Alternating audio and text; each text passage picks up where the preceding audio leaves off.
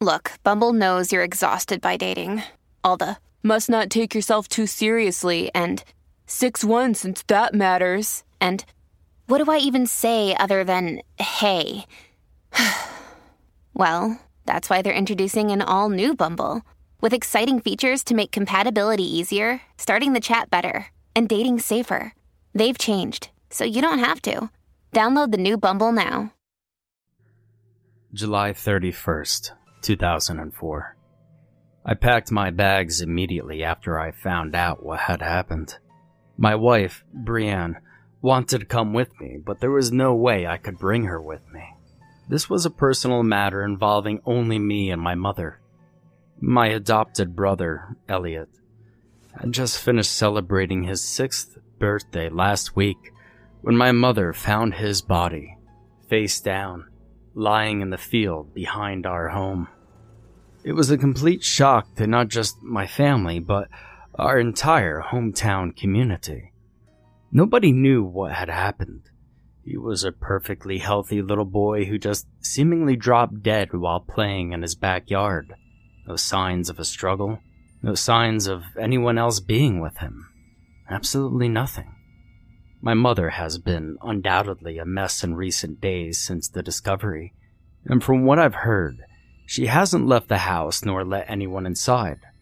Her only interactions are with the police, who, I'm sure, see her as a suspect. However, I know my mother. There was no possible way she could have done anything to that boy. She loved him like he was her own, and when I was a child, she loved me just the same. What really worries me is the fact that she lives by herself.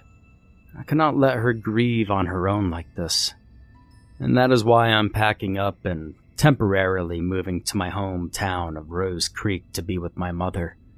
She needs my support now more than ever, and regardless of if she wants to see me or not, I'm going to help her get through this. I threw my suitcase in the passenger seat of the car as my family stood in the driveway to send me off. I gave my 2 daughters goodbye hugs, telling them I was just going to visit Grandma for a little while, and not to worry as I would be back home real soon. I then turned to Brienne and gave her a quick kiss. Quick enough not to gross the kids out. She wrapped her arms around my waist and seemed to not want to let go. I smiled and said, "Don't worry. We could chat every night and I'll be home before you know it." "I think you'd be lucky to get enough signal to even send a text way out in that shithole," she said in an accusatory tone, and I jokingly rolled my eyes in response. Well, it may not be 3G, but I'm sure they have at least a few cell towers around. I then gave her one last kiss on the forehead, pulled away from her iron-tight grip, and got inside my car. I took in a deep breath and pulled out of the driveway as my family all waved goodbye, not knowing when they would see me next. The drive into Rose Creek was around 4 hours, but it felt so much longer. Driving alone usually leaves me to the mercy of my own thoughts, and all that was on my mind was my brother and mother, and the radio barely helped to fill in the loneliness. I couldn't help myself as my mind raced through different theories regarding what happened to Elliot. Something clearly happened to him out in that field, but what? The autopsy reported absolutely nothing. The doctors said it was like nothing they had ever seen before. No signs of violence, foul play, nothing.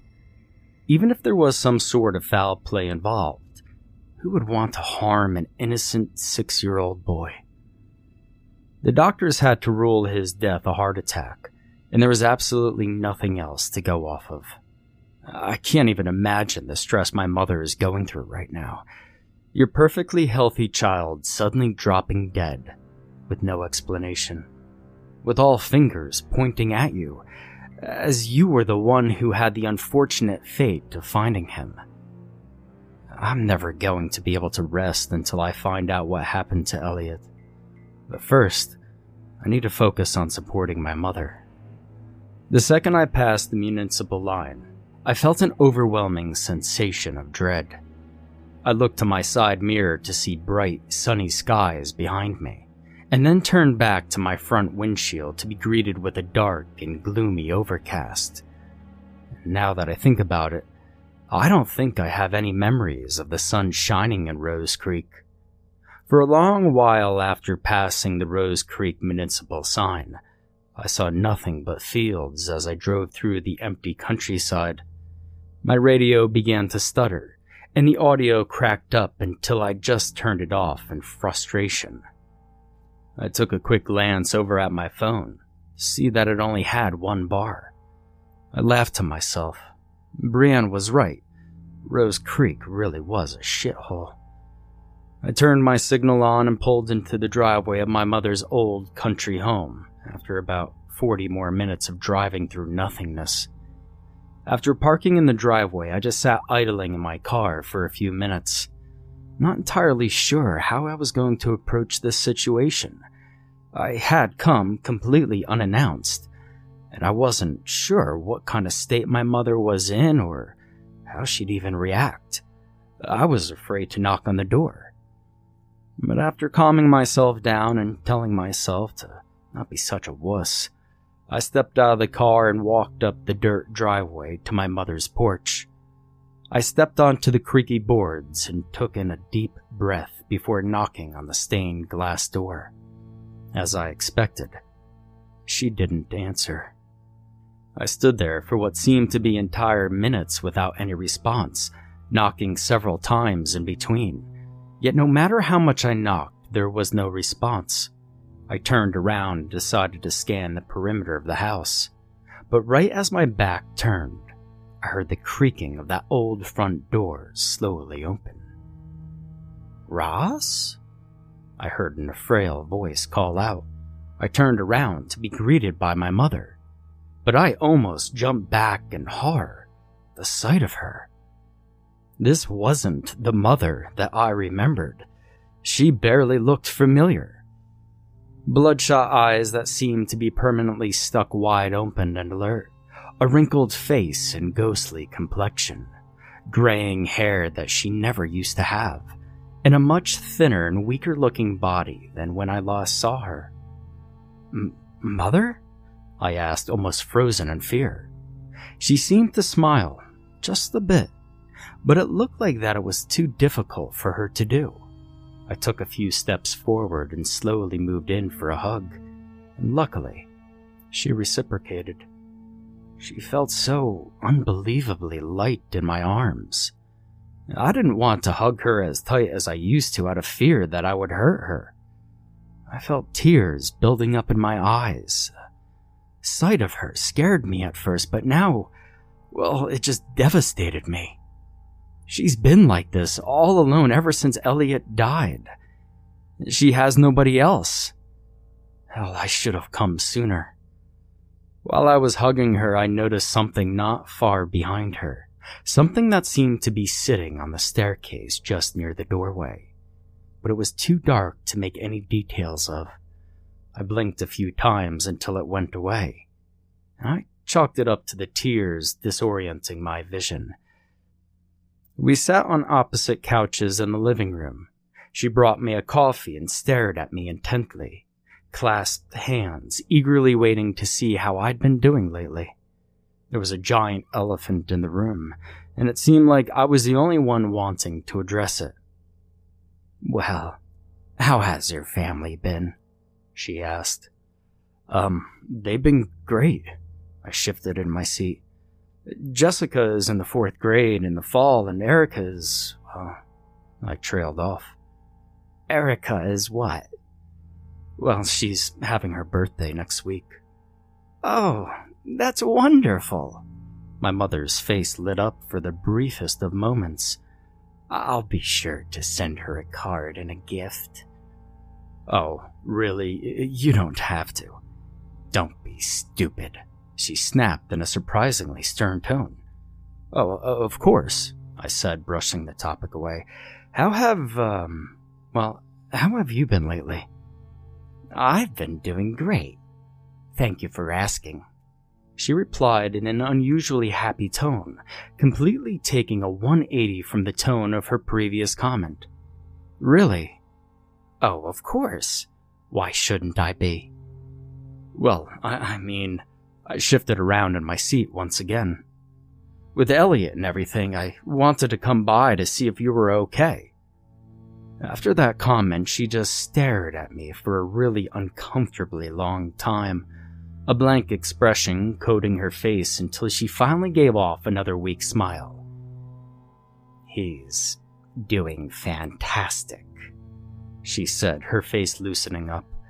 I know that little accident scared everybody, but he's back to his usual self. Oh, well, that's great, I said, now a lot more worried for my mother. The rest of the conversation that day with my mother amounted to nothing. I was too nervous to push for more information on Elliot, as she seemed to be in the denial stage, albeit a very heavy stage of denial. I didn't want to upset her, so I continued to dance around the subject and make small talk with her. We talked about the typical small talk subjects, such as the weather and news, but I couldn't help but notice how detached she seemed from every conversation we had. Like her head was in another place, and I couldn't seem to shake the feeling that she was never actually looking at me, but at something behind me. When it began to get darker outside, she showed me to my old room, which had been completely untouched since I left it. My mother wished me a good night and went to her room, leaving me to bask in the nostalgia of my childhood for a night. For most of the night, I just laid in my bed and looked at the ceiling, hands folded together and rested on my stomach with my legs crossed. I hadn't even noticed that I'd forgotten to take off my shoes. I was unable to get comfortable no matter how hard I tried, and I had this constant nagging feeling inside of me that denied me of any sort of rest. After tossing and turning for hours, I finally gave in and admitted that I wasn't going to get any sleep that night. So instead, I slowly walked over to my bedroom door and cracked it open just enough to peek out of. Directly across the hall from me was Elliot's old room, his door only a few strides away.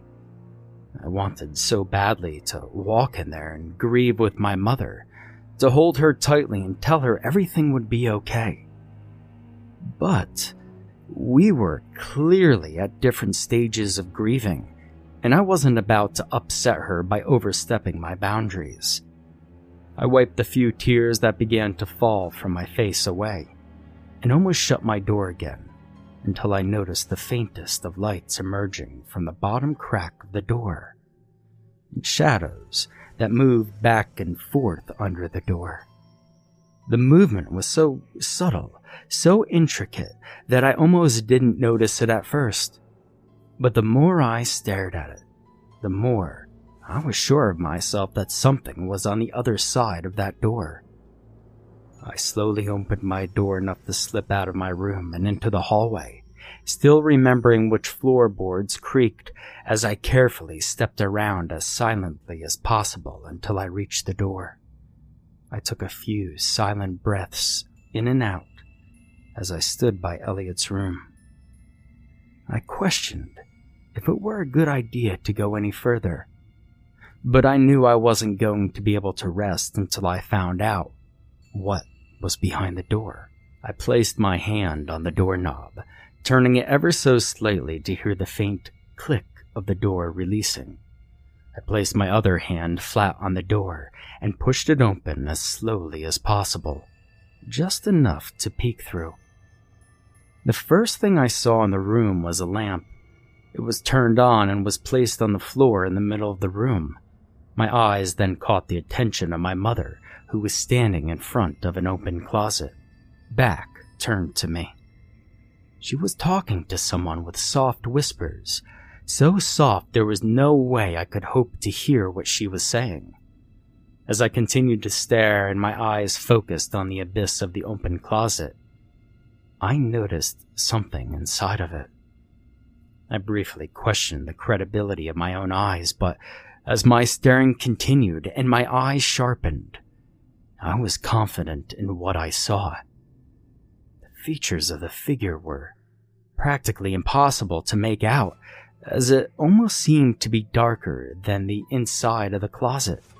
But I knew it was very tall, as it seemed to hunch over in that closet, still greatly towering over my mother. I pushed my luck and stared far too long. A hiss shot out of the closet, which instantly shut my mother up of any of the whispering she'd been doing. She then shot her head back and looked me directly in the eyes. I had never seen my mother move so quickly, but as her face seemed to glow red with anger, she sprinted towards the door. I slammed it shut and ran across the hallway, ignoring all the creaky boards and running into my room, slamming my door shut behind me and locking it, collapsing on the other side and resting my back up against the door. And a few moments later, I heard Elliot's door creak open and the footsteps of my mother approach my bedroom door. From what it sounded like, she seemed to pace back and forth, muttering to herself and occasionally knocking at my door. Sometimes I could hear her sniffling and crying in between mutters. All I could do was sit there, frozen in terror and shock. Eventually, I heard the footsteps trail off as she seemed to have left my door. Now, I felt awful. I've never been afraid of my own mother in my entire life, and I wanted nothing more than to be there for her. But I started to get the feeling that something was gravely wrong. Something more than the grief of losing a child. My mother had either forgotten about the situation from last night entirely, or was just choosing to ignore it as I was greeted with a warm and somewhat familiar smile as I walked into the kitchen in the early hours of the morning. The nostalgic smell of bacon and eggs and a lot of grease wafted through the air. She had already prepared a plate and a cup of coffee for both of us, but as I sat down, I couldn't help but notice a third plate with a glass of orange juice sitting beside me. Elliot loved orange juice, and I remember the tantrums he threw if he didn't get it for breakfast. I did my best to ignore the extra plate of food that was obviously meant for Elliot and told myself that I was here to help Mom grieve, not to tell her how to. But what I saw last night still bothered me greatly, and I couldn't get it off my mind. Nonetheless, I still continued to have casual small talk with my mother for the remainder of the day, not once mentioning the incident last night out of fear of upsetting her. I tried calling Brienne and the kids later that day as well, but just as I expected, the call wouldn't go through. I wasn't sure how much longer I was going to stay there. Part of me wanted to leave this entire mess behind and go back to my family, but there was no way I'd ever forgive myself if I left my mother. So, I continued to stay for a few more nights, just to see how things turned out. The day came and went again, and as soon as the sun set over the horizon, I excused myself to bed. I made sure the bedroom door was locked, and I tried to push any other thoughts out of my mind as I tucked myself under the old dusty sheets. I was absolutely exhausted from getting minimal sleep last night, and I did not want to experience the same thing again, and so I forced my eyes closed, and luckily, I actually fell asleep for a while.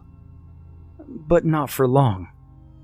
I was abruptly awoken by the sound of my mother's voice. My eyes jolted open, and I looked to my left to see my mother standing right next to me, by my bedside. She was talking a bunch of nonsense from what I remember. Her raspy whispers cut through the air like nails on a chalkboard, and she sounded highly distressed. And I just laid there and stared at her in disbelief as my eyes tried adjusting to the darkness. I continued to let her talk her gibberish as I tried to piece out what the hell was going on. I was sure I locked the door before going to sleep, but as I looked over at the bedroom door, I saw it swung wide open. My mother's whispers got louder as she continued, and I looked back at her to see that she had leaned in much closer than before. I noticed her eyes were wide open with a deranged look that was completely alien to what I was used to from her. Then, she finally spoke a few words that made some sense. "Elliot says he doesn't want you here anymore. Elliot doesn't like you anymore." Then she just stopped talking. She leaned backwards and took a few steps away from my bed. There was so much I wanted to say in that moment, but I was in so much shock that I was only able to stumble a few words out. "Mom? What the hell are you doing?" Her eyes narrowed back to a normal size, and she held the wall for support, suddenly seeming to come to her senses. She mumbled out a few more words as if she had just woke up and was trying to sort out the confusion. She then left my room without another word, leaving the door wide open as she disappeared into the darkness of the hallway. It was safe to say that I didn't get much more sleep that night either. I had woken up earlier than my mother the next day, and decided to try calling Brienne again while my coffee was brewing. But luckily, the call actually went through, but only for a few minutes before the connection dropped. "Yeah," Brienne answered, clearly still half asleep. "Hey, it's me." "Oh," she seemed surprised. "How's it going down there?" Well, something's not right, Brienne," I said. "I knew Mom wouldn't be acting normal after just losing Elliot, but she's not right. I feel like there's something else going on." "What do you mean, something else, Ross?" I'm not sure," I started. "She's just not right." It was difficult to explain exactly what was wrong without sounding completely ridiculous. My mother was talking to a dark figure in the closet that could easily be chalked up to a grieving mother, talking to herself to cope, and an overly imaginative son who saw a figure in the closet. What about her appearing in my room late at night and mumbling nonsense? Easily could be explained by sleepwalking, and perhaps I really did forget to lock the door. I could feel something was terribly wrong, but I had no way of explaining it. "Oh, of course she's not acting normal. She just lost her child," Brienne said. "You knew this was going to be a challenge before going." "Yeah, I know. I sighed, suddenly hearing the creaking of floorboards that led from my mother's room, and knew I couldn't continue this phone call much longer. "Hey, listen," I began in a whisper. "I'm going to try staying for just one more night, but I'm not sure if being here much longer is a good idea.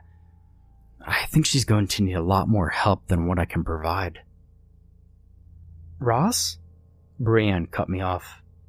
"I didn't hear a word." Her voice cut out and was replaced with the rhythmic beeping of a dead phone line.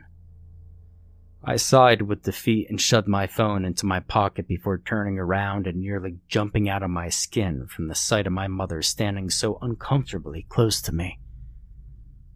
"Who were you talking with?" she asked with a smile on her face. "Oh," I said, backing away a few steps to a normal distance. "Brienne, I was just checking in on her and the kids." She stared for an unusual amount of time before nodding and carrying on into the kitchen, almost instinctively whipping up breakfast for her, I, and Elliot. Once again, I spent the entire day with her and she seemed as normal as she could be. Yet I couldn't help but feel uncomfortable around her. Sometimes, when I would look away, I would notice her in my peripheral, just staring at me until I would then turn my attention back to her. Throughout the day, I continued to avoid the subject of Elliot, terrified of upsetting her by trying to mention in any way that Elliot was not alive. I felt completely useless. I wasn't doing any good here. I was wasting both of our times. She needed professional help to get through this. I had hoped I could have just come for a visit, comfort her, and move on. But the situation was obviously a lot more complicated than what I expected. I was going to stick to what I told Brienne. I was going to stay for one more night. No less, no more. Once I returned home, I could collect myself and find her some real help. So once again, as the sun set for the third evening, I said goodnight to my mother as we both parted to our own rooms. I had told her about my plan to leave the following morning, and she seemed just fine with it. I was relieved, and I actually almost got a full night's rest until I heard the sound of thumping coming from beneath me. The basement. I grabbed my phone and groggily checked the time as the home screen lit up to practically blind me. It was 4 a.m. I sighed. I'd almost made it through one night without some sort of commotion. What could it possibly be now? The thumping continued, and every once in a while, I would hear the sound of footsteps stomping or running up and down the basement stairs, usually followed by the sound of objects falling over and hitting the ground. I knew I was going to have to investigate. I couldn't just lay there and let whatever was going on continue. As nervous as I was, I told myself once again to stop being such a wuss and forced myself out of bed. I tiptoed out of my bedroom and again, ensuring that I did not step on any creaky floorboards, and made my way to the basement stairs. By the time I had made it there, the reoccurring sounds had stopped, almost like whoever was making them knew that I was coming. The basement below me was pitch black. No wonder I was constantly hearing bumping, as there was no way anybody would have been able to see anything down there. I pulled my phone out and used the light from the screen to dimly light my way, as I did not want to announce my presence so obviously by flipping the light switch or using a flashlight. As I continued my shuffle down the stairs, I swore I could hear the faint sounds of whispering, similar to what I had heard the first night. When I made it to the bottom and turned the corner, I saw something that I would never forget. Something that confirmed my suspicions that something much more sinister was going on here. With her back turned to me, my mother sat on the ground of the cold basement floor with a single lamp in front of her. The lamp faintly lit up the area around her. It wasn't much, but it was enough for me to finally make out what I had seen in the closet on my first night staying here. Standing in front of her, towering over her frail body like a predator would its prey, was a slim and hunched over man. But that was no man. It was all black, darker than the shadows itself. Its arms were lanky and too large for its body, with its hands hanging well below its kneecaps. Its skin was smooth and oily, and as I stared up its body with wide and terrified eyes to find its face, I realized it didn't have one. Where facial features should have been, there was just more abyss. All I could do was stand in disbelief as I watched my mother whisper to the hunched creature as it simply stood and listened to her. I wasn't sure how long I was standing there until the creature jerked its head in my direction before making a sharp, ear-piercing hissing sound and backing away into the darkness. My mother once again turned around quicker than I thought she was able to move, her eyes wide and bloodshot, full of anger. She screamed in a terrible voice that I had not heard from her before. "No, you idiot! You horrible, horrible son! You scared him away! You scared Elliot away again!" She cried and cried. I was too terrified to go near her, too scared to do anything but turn the way I came from and run up the stairs. Her blood-curdling screams continued as I made it to the next level, and I left her down in that pitch-black basement alone as she screamed and called me terrible names that I don't want to repeat. I knew that the time to leave was now. It was clear to me then that something a lot more sinister than a mother grieving over her child was going on in this home, and I needed to get my bearings before getting her proper help. Without bringing any of my other belongings with me, I grabbed my car keys and jumped into my car, instantly locking the doors before throwing the car into reverse and stomping on the gas pedal. And I swear I could still hear her screams coming from the house as I made it to the end of the driveway. If she had neighbors, the police would have been there in seconds. Looking back on it, I felt awful about leaving her in that home alone. I should have tried comforting her, but I was too scared. It all happened so fast. I didn't have time to think about anything else other than getting out of there. I didn't leave my mother behind in Rose Creek that morning. There was absolutely no way I would be able to leave my own mother behind to face whatever that was by herself. My plan instead was to book a motel just a few kilometers from her house and stay there until I could figure out what to do next. And so that's exactly what I did. I arrived at the motel around 5 o'clock in the morning and woke up the receptionist, who seemed annoyed that I had arrived so early to book a room. I slipped them a $20 bill and they tossed me a key to a dirty room that smelled like cigarette smoke had seeped into the walls and the ceiling. It's gross. I splashed cold water on my face from the sink and rubbed my eyes before pacing around my room, deep in thought. I must have paced back and forth for hours. After overthinking the situation so much, I had begun to question the legitimacy of my own perspective. Did I really see some monster down in the basement with my mother? All of the odd happenings that I experienced while at my mother's place all seemed to point to some sort of haunting. But just saying it aloud to myself, it sounded ridiculous. The most likely scenario was that my mother was grieving a lost child, and she was pretending he was still there to cope. Whenever I would show up and she would notice me, she would think I scared him off. Yet when she slept walk, why did she say, "Elliot says he doesn't want you here anymore. Elliot doesn't like you anymore"? If my mother really were making Elliot up in her head to cope with his death, why would she make up such a terrible lie in her head, insisting that Elliot disliked me? Elliot and I were close. We were the best friends whenever I visited home. He was always so excited to see me. I forced myself to stop dwelling on that as tears began to well up in my eyes. I called Brienne again once it reached a reasonable hour. The reception was much better here than it was at my mother's house.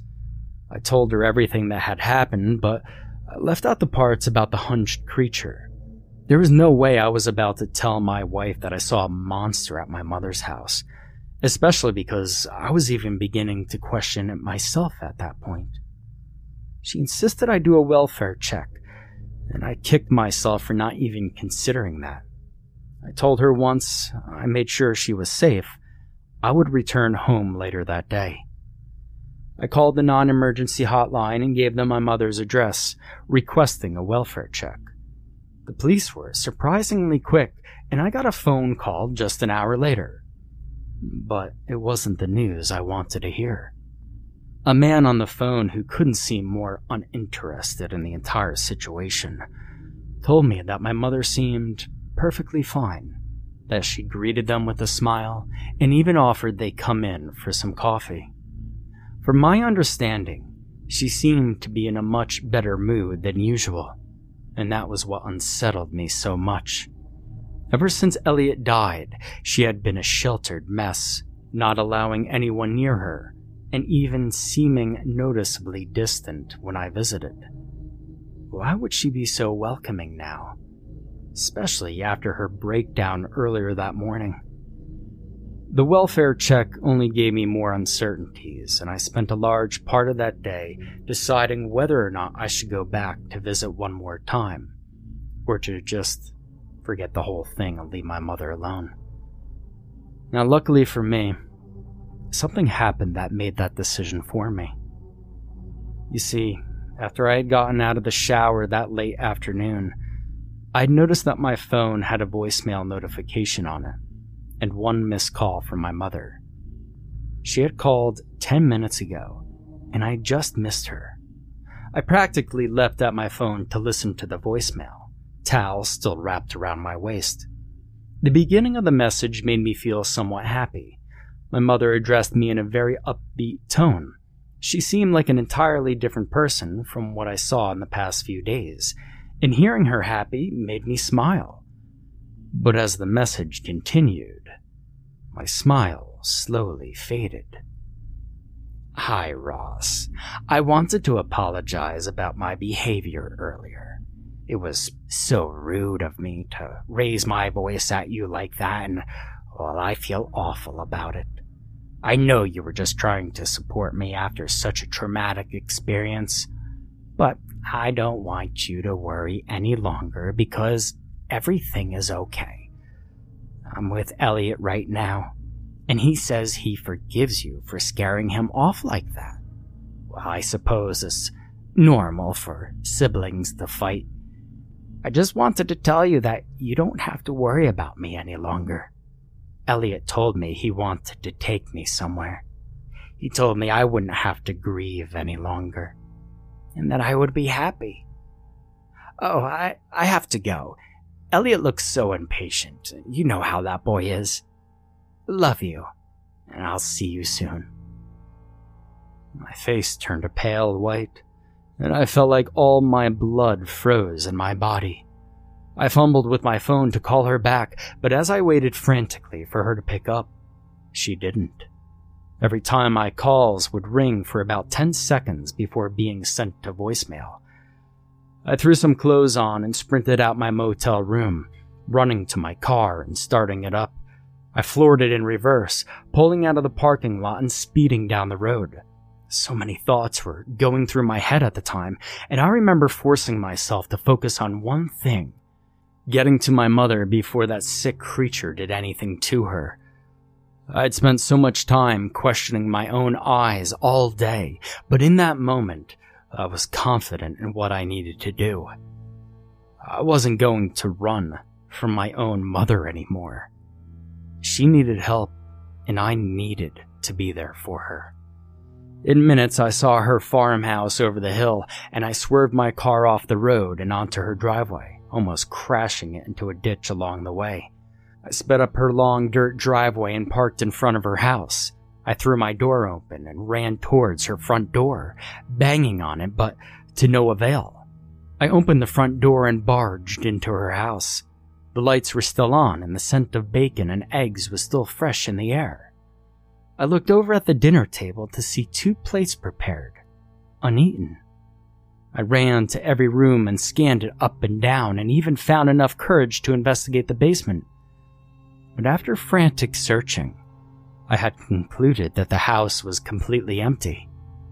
It was then that I noticed dirt tracks from my mother's boots trailing on the floor and around the house. They started at the front door, most likely where she would have put on her boots, and trailed off toward the back of the house. I followed them all the way to the back door, which I had just noticed was swung wide open. I peered out into the backyard, and as my eyes adjusted to the sun shining in them, that's when I caught it in my eye. My stomach dropped to the floor. Side by side, holding hands with each other, was my mother and that hunched thing. My stomach dropped even further when I realized where they were going. They were walking towards the fields behind the house. The fields where Elliot died. "Mom!" I screamed, sprinting through the back door and across the backyard, and I swear I'd never run so fast in my life. They both stopped dead in their tracks and turned to see me. Even in the sunlight, that wretched thing was darker than a void. Upon seeing me, the creature clumsily swung its oversized arms around as if it were having a fit, like a child. It screeched the most awful sounds imaginable, like car tires squealing across asphalt or silverware being dragged across a plate with such intensity that I covered my ears and stumbled backwards. Whatever that thing was, I had clearly pissed it off by interrupting it. I had expected it to run at me, attempt to attack me, anything. But it didn't. Instead, the creature simply curled into a ball, continuing its screeching and dissolving into thin air like water on a hot pan. After the dust had settled and I had wrapped my head around the whole situation, my mother ran towards me in a fit of rage. She screamed obscenities at me once again, told me that I had ruined her last chance to see Elliot, and that I was a horrible son. Although this time, well, I didn't run. I caught her in my arms as she threw herself against me, kicking and punching, but she was too frail to actually hurt me. I hugged her tight, and she eventually broke down into a sobbing mess. And I did the same. After Mom had calmed down, I sat her down on the lawn underneath a tree in the shade. She wouldn't respond to anything I said to her. She just rocked back and forth, mumbling gibberish to herself. I called emergency services and requested the police and an ambulance, and within minutes, they showed up at the property. The paramedics took my mother away, and I stayed back to talk to the police. I'd simply told them that my mother had a mental breakdown and that she was unfit to live on her own. I mentioned the strange behavior she exhibited, but like the story I told Brienne, I left out the bit with the hunched creature. But this time, I was confident in what I saw. I knew damn well it was real. In the following weeks, my mom was placed in a home where she was under the constant care of nurses and other caretakers. She was still unable to form coherent sentences, no longer able to think or speak for herself. It was like her entire mind had left her that day, and the last things I remember her telling me were how much she hated me. I felt awful placing her into the home. Being her only child left, I assumed the role as her legal guardian, tried my best to make sure she would have a comfortable life there. I didn't know what else to do. She was clearly unfit to live on her own, and I couldn't have her living with me as I had a family to look after. I would try my best to visit her from time to time, but it was like visiting a brick wall. She wouldn't speak to me, and, well, she even refused to look at me. When I visited, she insisted on staring out the window of her room, remaining still until I left. She hated me. In her mind, I had ruined her only chance to be with her 6-year-old boy once again. But what I saw wasn't her son. That was something pretending to be Elliot. And in her warped state of mind, perhaps she saw something different than I did. I didn't want to think of what the hunched creature was planning on doing to her if I didn't show up. But considering where it was leading her, I find it hard to believe it didn't have a part to play in Elliot's death. But at the same time, for some odd reason when thinking back to the tantrum the hunched creature threw after being spotted. I couldn't help but find it somewhat familiar.